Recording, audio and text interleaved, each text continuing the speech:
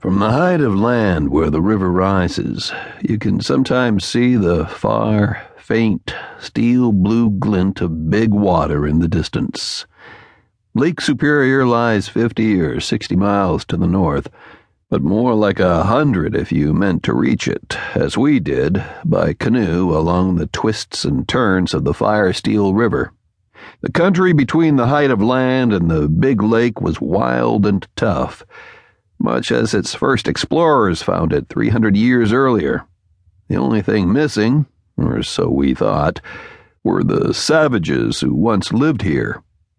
It was a clear, crisp morning in the middle of September. We stood beside a black, rust-blotched iron trestle spanning the headwaters of the river.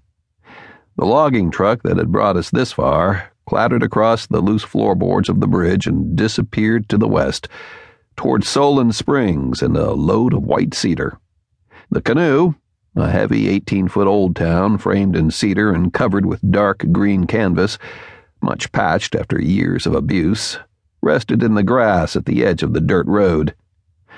She was a fat old pig, slow and hard to maneuver in white water, but she was our pig, and we loved her.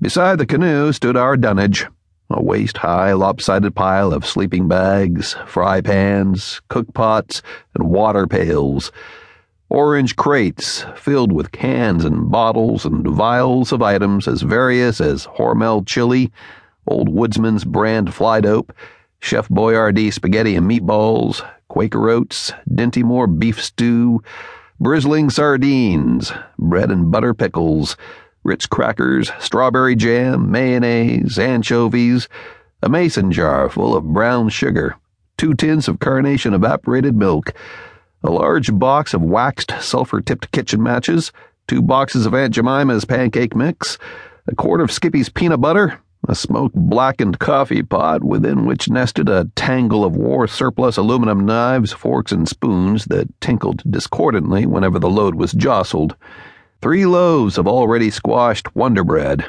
a stained black canvas tarpaulin that smelled of wood smoke, 2 pairs of swim fins and face masks, a spear gun powered with surgical tubing, a leather-sheathed cruising axe that needed sharpening, a roll of fine-meshed mosquito netting, 2 cased 12-gauge shotguns, Harry's a double-barreled Winchester Model 21, mine a battered Remington Model 29A pump-action, prone to jamming, and a pair of disassembled 2-section fly rods stowed in light, much-dented metal tubes, an elegant amber-finished 9-foot pane of split Tonkin bamboo, guess whose, and an 8.5-foot hardware store headin', all cracked varnish and rusty snake guides, that, when assembled and placed beside the pane, looked about as graceful as a telephone pole.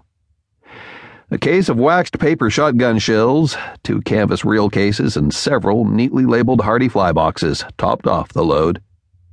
We had tied all the flies ourselves, and we knew they worked. And even if they didn't, they were pretty. "My God, Hairball," I said. "We don't need half this shit. We'll only be 6 days on the river. With all this gear, we'll be shipping water even on the calm stretches." Luxury, Benjamin," Harry said. "You never know when you'll need a dose of it.